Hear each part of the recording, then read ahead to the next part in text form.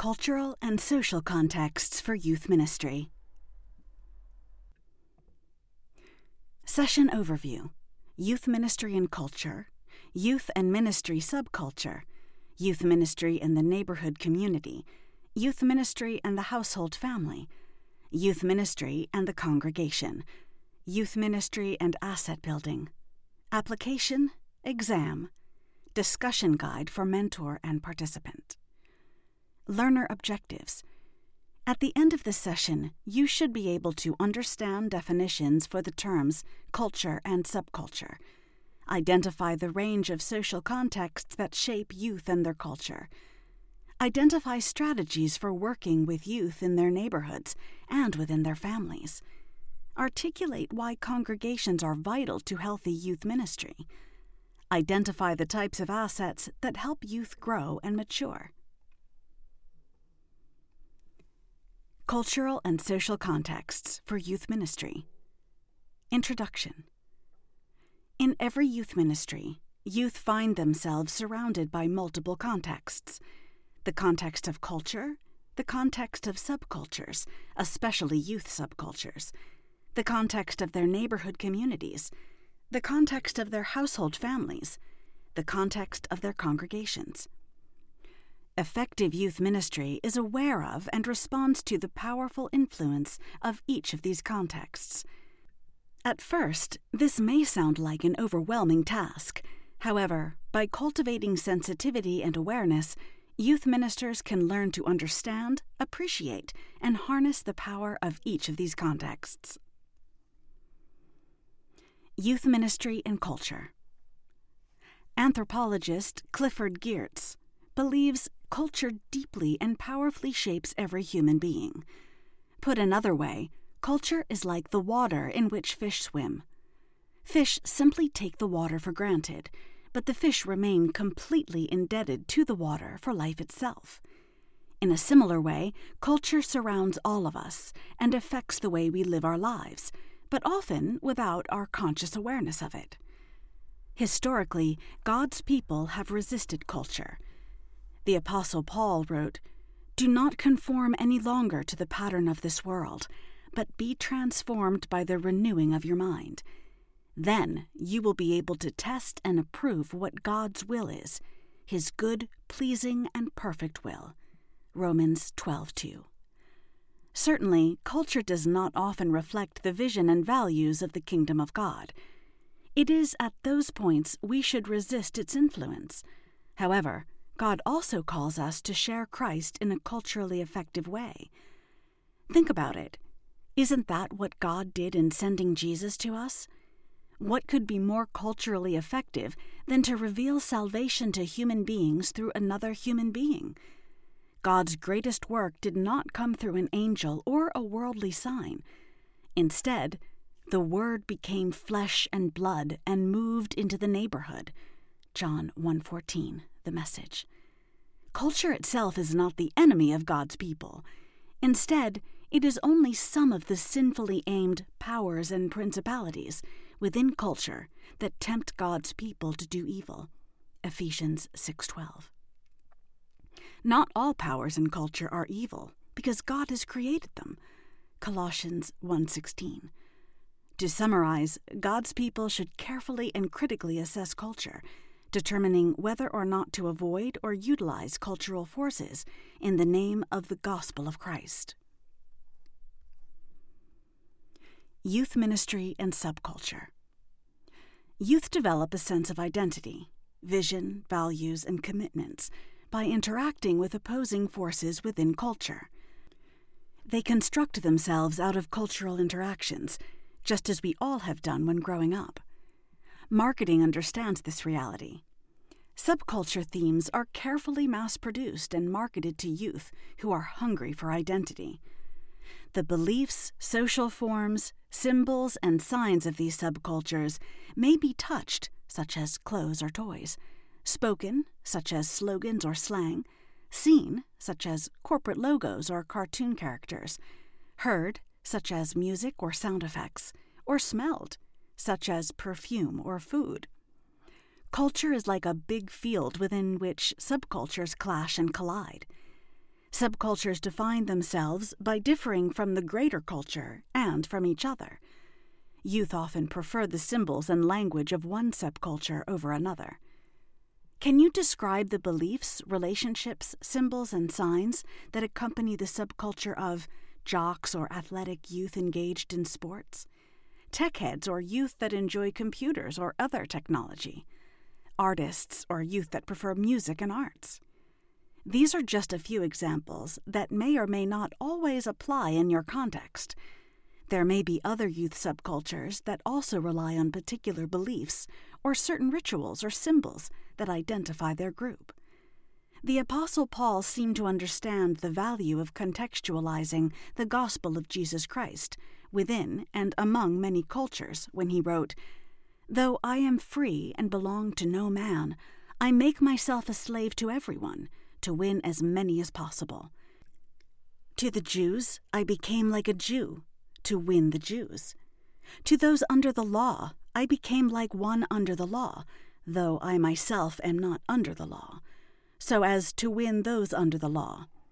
To those not having the law I became like one not having the law, though I am not free from God's law, but am under Christ's law, so as to win those not having the law. To the weak I became the weak, to win the weak. I have become all things to all men, so that by all possible means I might save some. I do all this for the sake of the gospel, that I may share in its blessings." 1 Corinthians 9:19-23. The gospel writers also seem to understand the value of contextualization. For example, Matthew wrote a gospel that presented Jesus in a way that easily connected with those of a Jewish context. In contrast, John presented Christ in a way that aimed at those of a Greek mindset. Within youth ministry, there are good ways and not so good ways to present Christ to those of different subcultures. Cultural contextualization requires careful discernment. Here are some do's and don'ts to consider in youth ministry contextualization. Do take time to watch, listen, and learn about the subcultures of your youth. By doing so, you will show them you care about the things that matter to them. Do participate in the activities of the subcultures of your youth. Try to be in their world without being of their world. Do show patience and do be slow to judge or criticize the subcultures of your youth.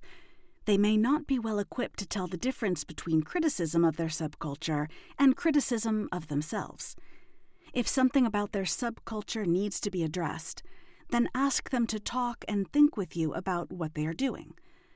A thoughtful, careful conversation is generally more effective than scolding or shaming. Your mission is to help youth in thinking Christianly, not to coerce them into pleasing you or pleasing God on your own timetable. Don't assume a single subculture, especially your own, is better or holier than the subcultures of your youth. The gospel speaks across all cultures, meaning it can both work within and work despite any individual subculture.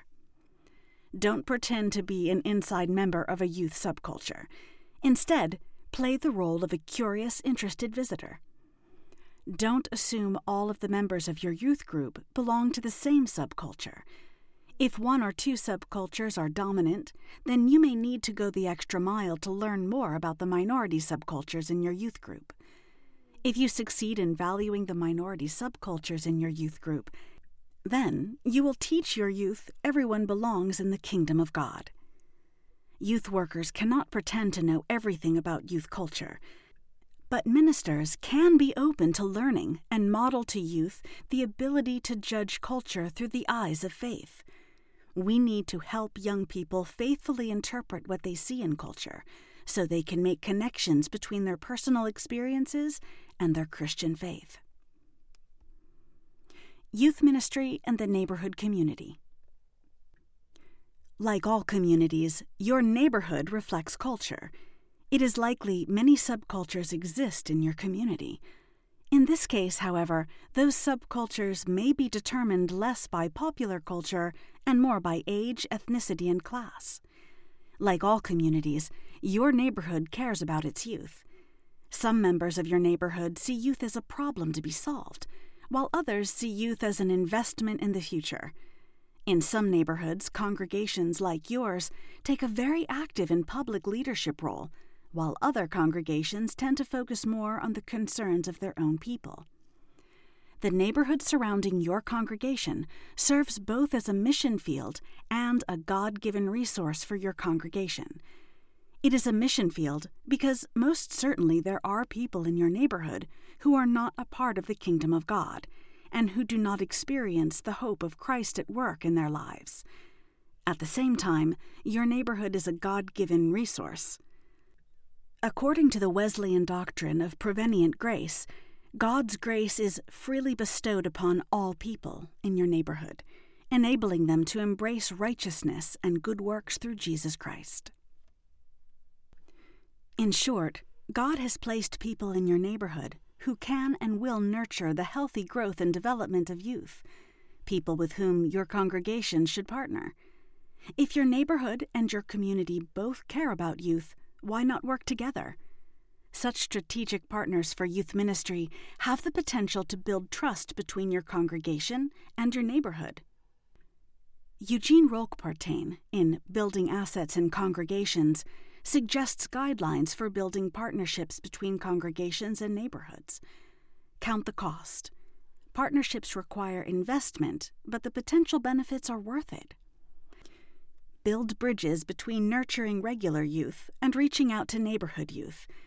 Avoid creating a competitive environment between our kids, congregation, and their kids, community. Tie the partnership to your congregation's strengths and values. Unless your congregation can see that the partnership makes sense with its tradition and heritage, it is unlikely to maintain any commitment it might make. Begin by nurturing relationships. Put your early emphasis on listening, understanding, and trusting each other.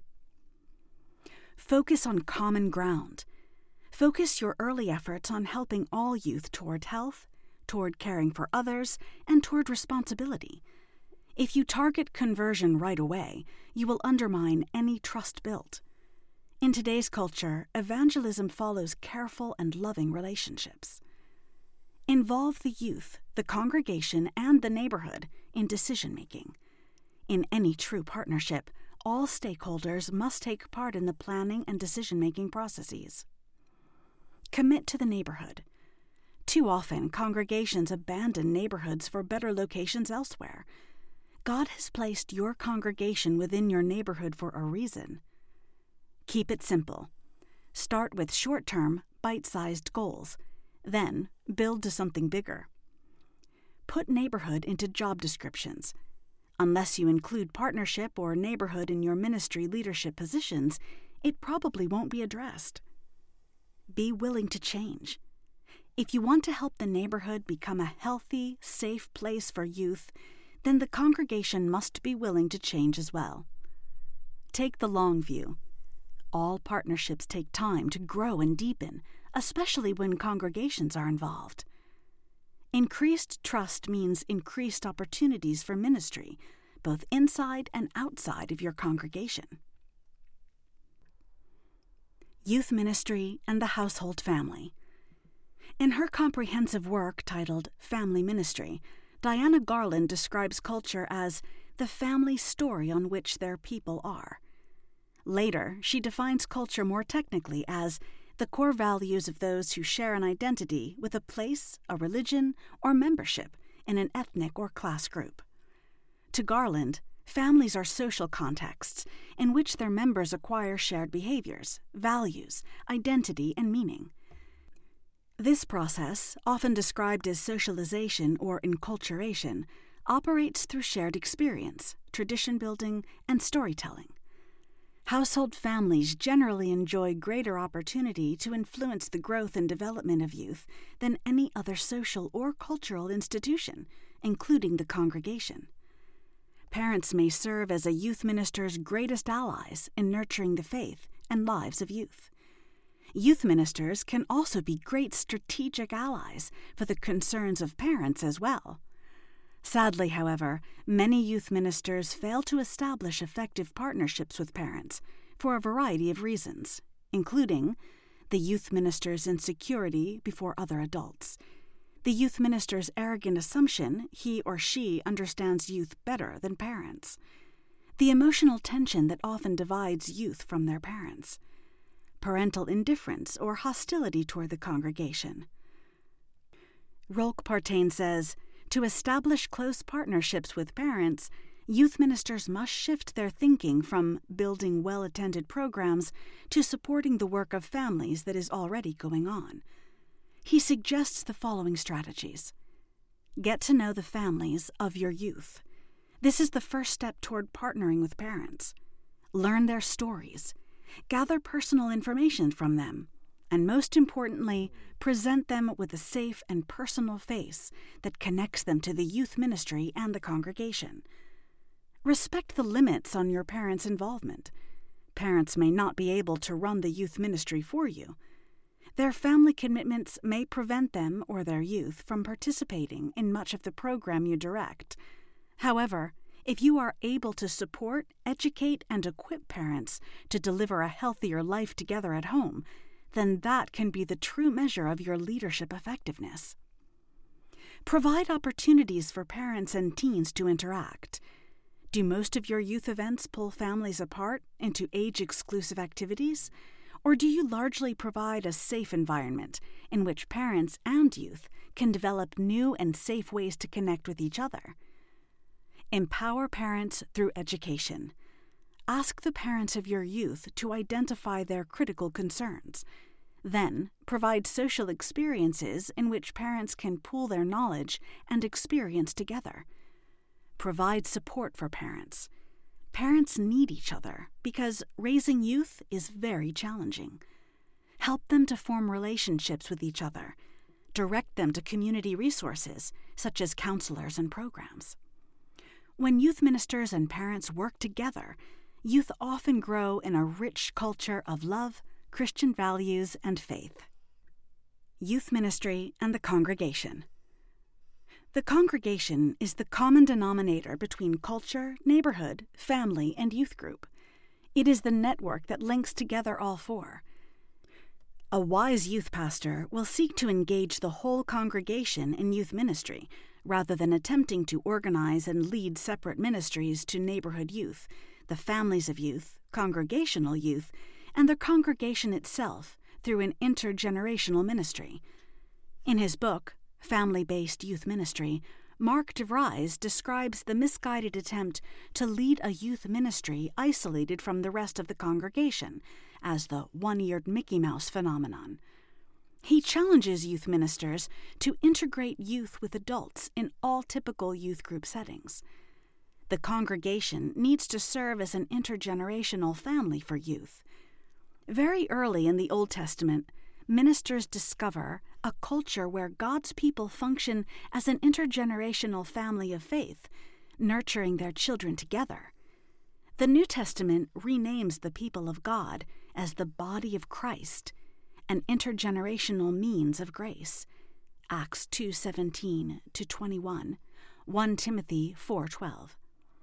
This intergenerational faith family does not replace the household family, but enriches and empowers it for ministry to youth. The role of the faith community doesn't demean the nature and purpose of the family. The church exists as a family of families that share a mutual commitment to nurture the faith of all its families. In order to help your congregation become an effective context for intergenerational youth ministry, community ministry, family ministry, and congregational ministry, start by asking this question: what can we do together, intergenerationally, instead of doing apart? For example, can youth invite adults into neighborhood service projects?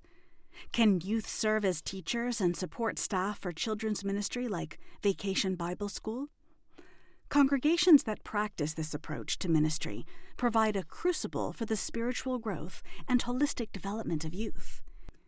These congregations shift their focus from delivering programs to becoming vibrant cultures that contribute to the formation of youth. There is no shortcut to intergenerational ministry, only the long road of building partnerships based upon the shared vision with your congregation.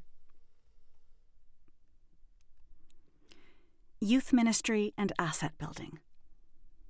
When congregations, families, and communities come together for the sake of intergenerational youth ministry, chances are youth grow up healthy, caring, and responsible. The words healthy, caring, and responsible reflect the work of the Search Institute in Minnesota since 1989. The Search Institute devotes itself to identifying the culture and social context of effective youth work by determining building blocks of sound development so young people grow up healthy, caring, and responsible. Search Institute identifies 40 assets that help youth, clustering them into two groups, external and internal.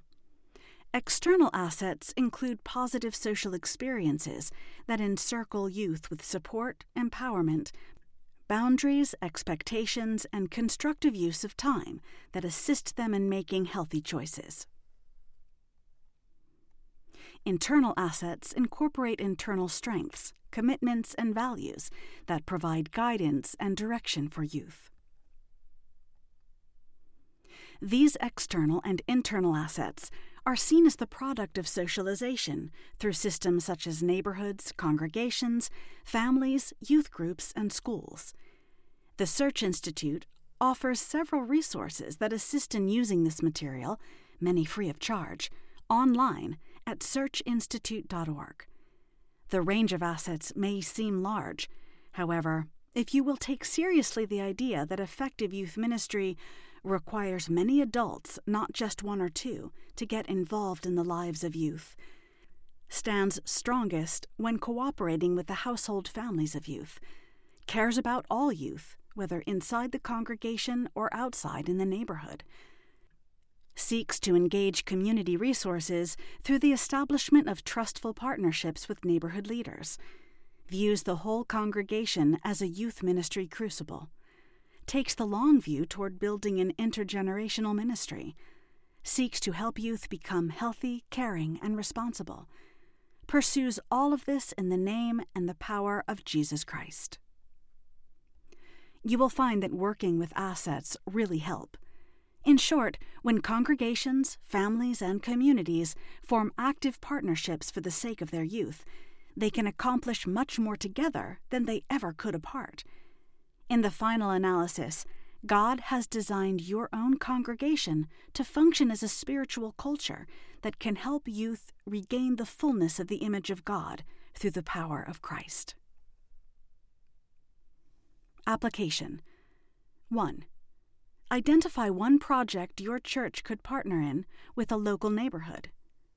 2. Name 3 places where youth contribute to the total congregation and learn from the total congregation. 3.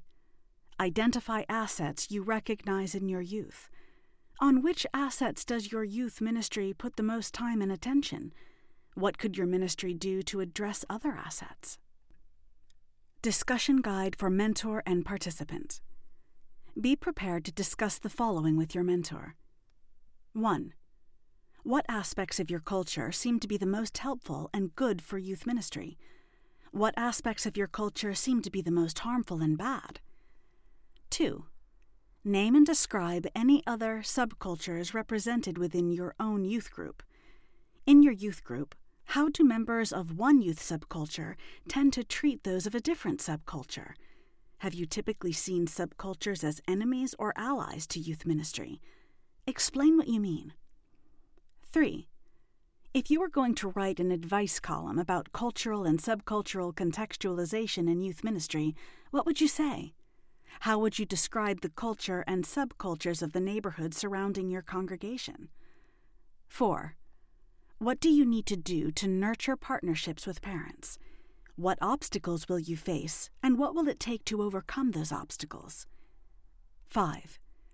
In what ways is my congregation already serving as an intergenerational network that integrates the youth ministry with other ministries? 6. In what new ways could my congregation function as an intergenerational network for youth ministry?